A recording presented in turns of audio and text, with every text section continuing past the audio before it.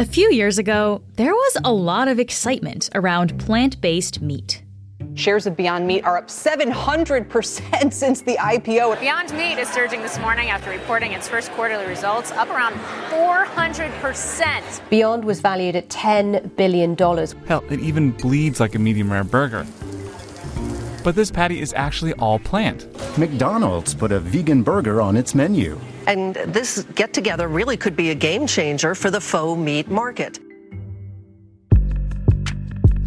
Companies like Beyond Meat had shockingly high growth. Sales of plant-based meat surged 42% from 2016 to 2019 in the US. Fake meat had gone mainstream. But then the hype wore off. Stock prices tumbled, and for some companies, sales shrunk.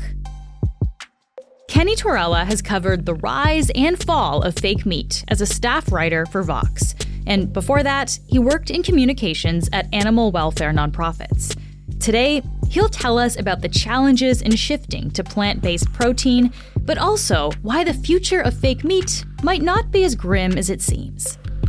I'm Menaka Raman-Wilms, and this is The Decibel from the Globe and Mail.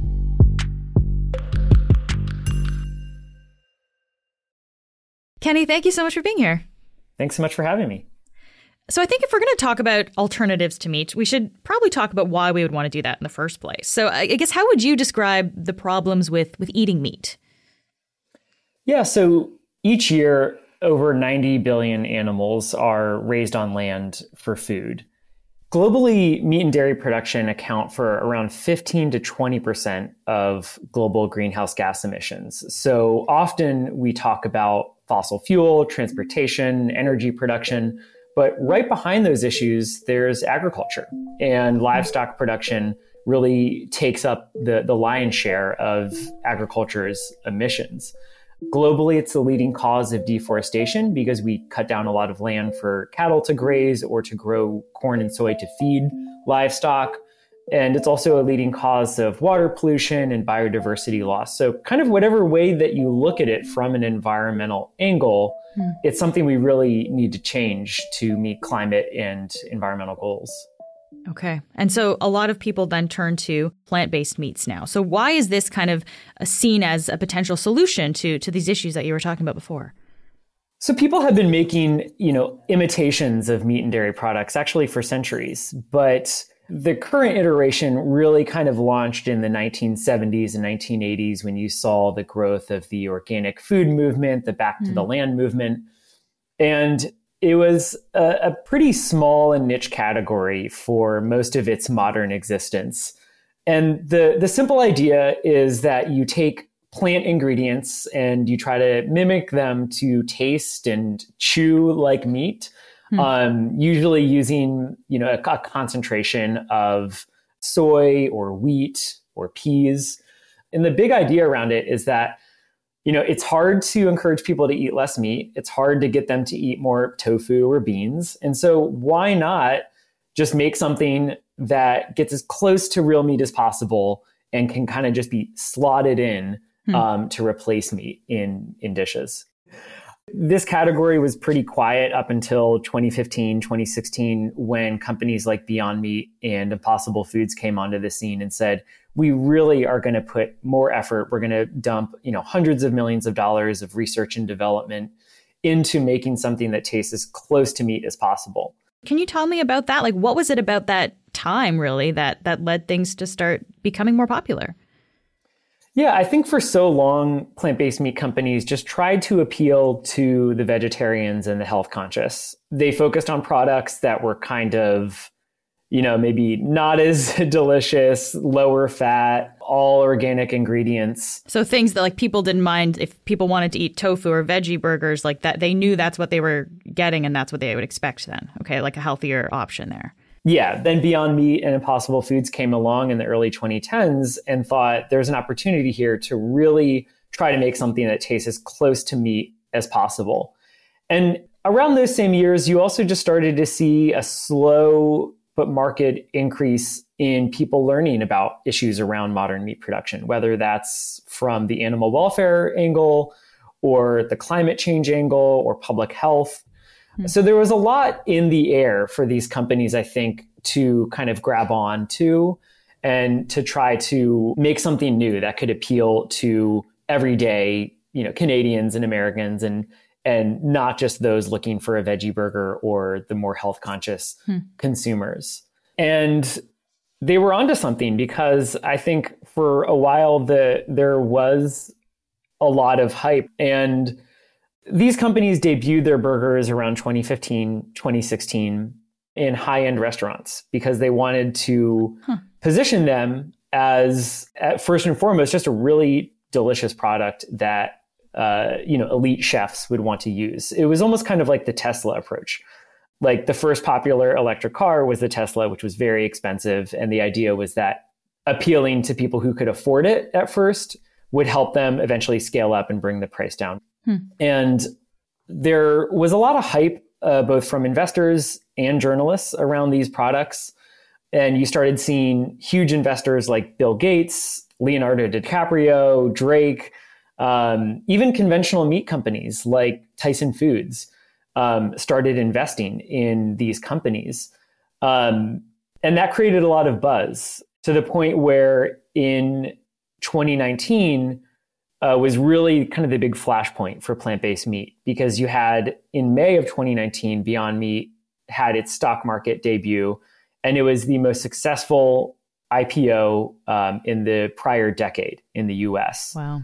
And then about 5 months later, at the end of the summer, Impossible Foods launched its Impossible Whopper in every Burger King in the United States, which then made it accessible, affordable for anyone to go and buy. And so 2019 was really the year that plant-based meat took off, but then it went even higher when the COVID-19 pandemic began. Why did COVID make it spike? Yeah, well, the first one is that the entire grocery sector had a big spike because people were stockpiling groceries in the first couple months of the pandemic. But I also think it was this time where people were just stuck at home reading all day on the internet. And so they wanted to try new things. I mean, this was the time when people for some reason, got really into sourdough bread. Right. And I think some of that translated over to just trying novel food products like, higher tech plant-based meat. It sounds like it kind of came out with a boom here. Like, as you said, like Beyond Meat had this massive IPO. People are wanting to try it. It's in Burger Kings. It was in A&W's as well. They had their Beyond Meat burger in Canada. I guess at its height, while this is all happening, Kenny, do we know what the market share of plant-based meat was? I mean, like compared to conventional meat?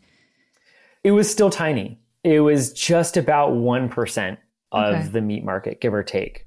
So yeah, there was a lot of hype from journalists and investors, but a lot of it was around potential, not actual sales. Now, sales were growing really, really fast, but they were starting from such a low point that explains why, even though it felt like these companies were huge, they were just 1% of the meat market. Yeah, so 1% sounds really small. Was the expectation, I guess, that it was going to continue like that? Like, did people think at some point that this could overtake regular meat and actually have this kind of big societal change? Yes, some of the predictions were coming from the companies themselves, which obviously have self-interest in doing so. But the founder of Impossible Foods, Pat Brown, was saying, we're going to end all factory farming by 2035. These kind of products are just going to totally take over the market, which is obviously, just a huge exaggeration of what's possible here. But it wasn't just the companies. There were all kind of pundits, Wall Street analysts, food industry researchers who maybe didn't think animal farming would end in 15 years, but that this industry could continue to chip away at the meat market and, obtain maybe a 10% market share in a decade or two. So there were a lot of predictions saying that it's not going to totally upend how we eat, but it's going to be a much bigger share of the plate in the decades ahead. We'll be right back after this message.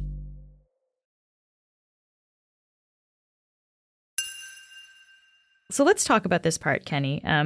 I just want to look at Beyond Meat currently and just look at their share price. So they're at less than $10 a share now. But in its peak in July 2019, that was about $170 US. So a huge difference there. Let's dissect this a little bit. What happened?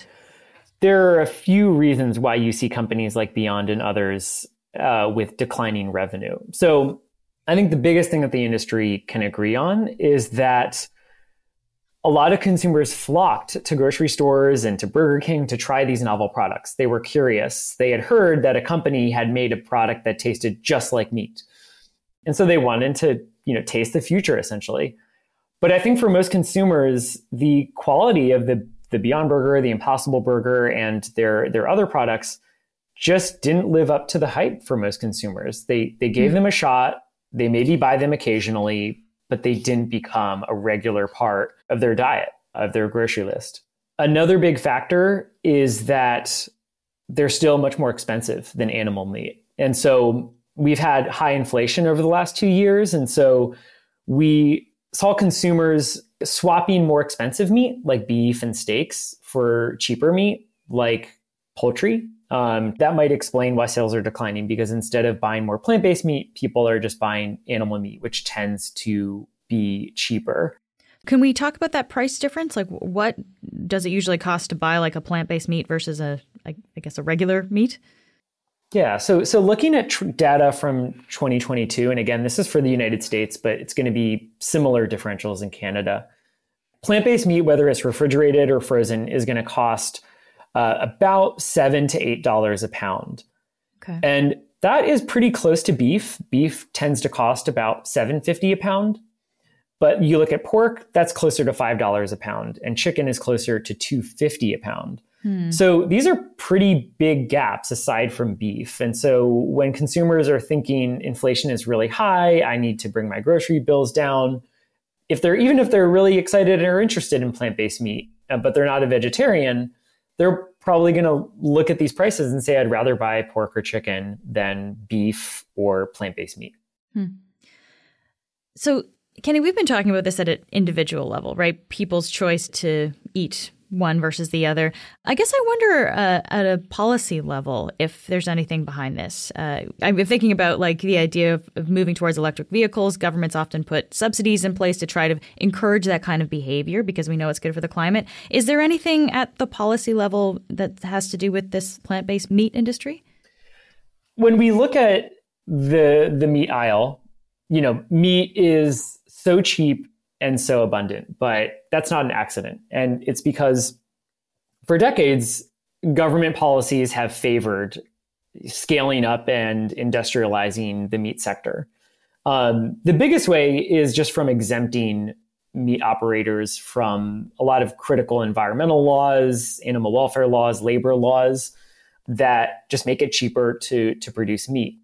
But there's also a lot of subsidies, whether it's giving money directly to farmers or the farmers who grow crops that are fed to livestock, or subsidies in the form of crop insurance. There's also been decades of a lot of investment in research and development to make animal farming more efficient, to make animals grow bigger and faster. But increasingly, there are calls to flip this, to change government policies and government subsidies to instead be more favorable to more sustainable plant-based farming and food production. And actually, Canada has been a leader on one of these fronts. So Canada has invested a lot of money, even just this year. It was about $110 million into this multi-year program it has to try to develop Canada's plant-based farming and food production system.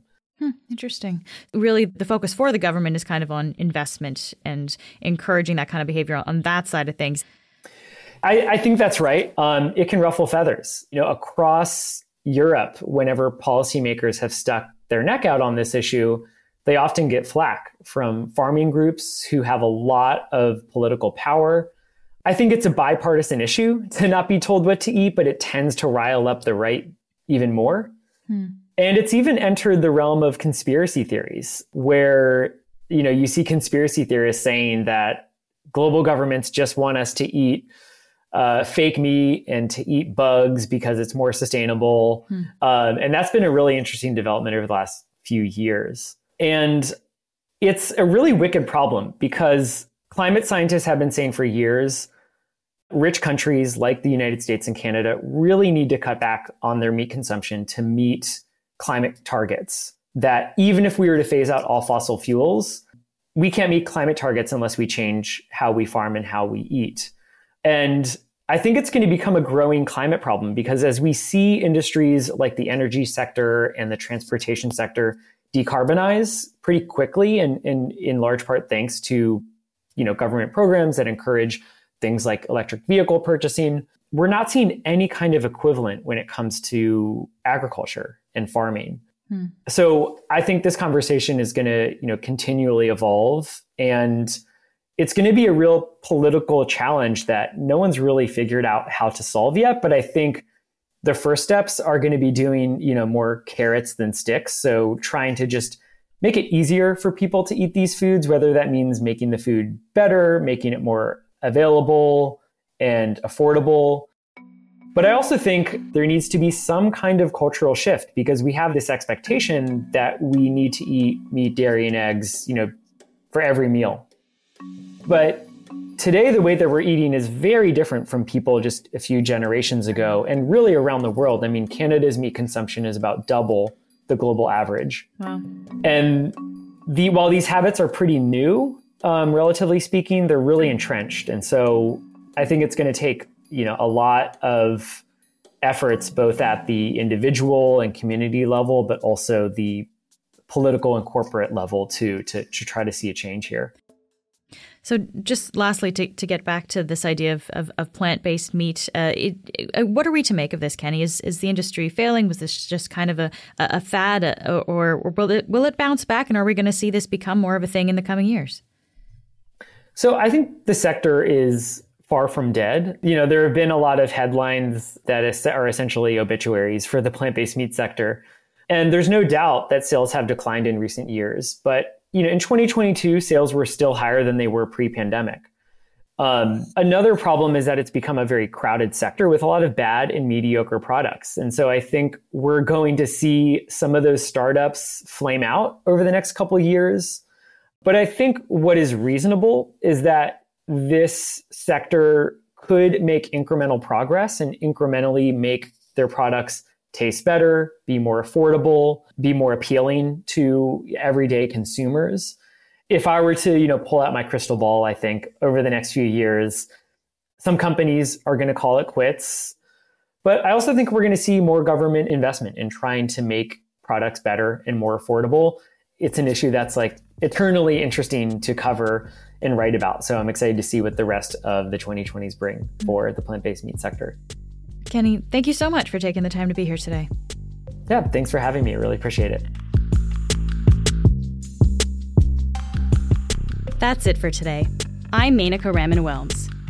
Our producers are Madeline White, Cheryl Sutherland, and Rachel Levy-McLaughlin. David Crosby edits the show. Adrian Chung is our senior producer, and Angela Pacenza is our executive editor. Thanks so much for listening, and I'll talk to you tomorrow.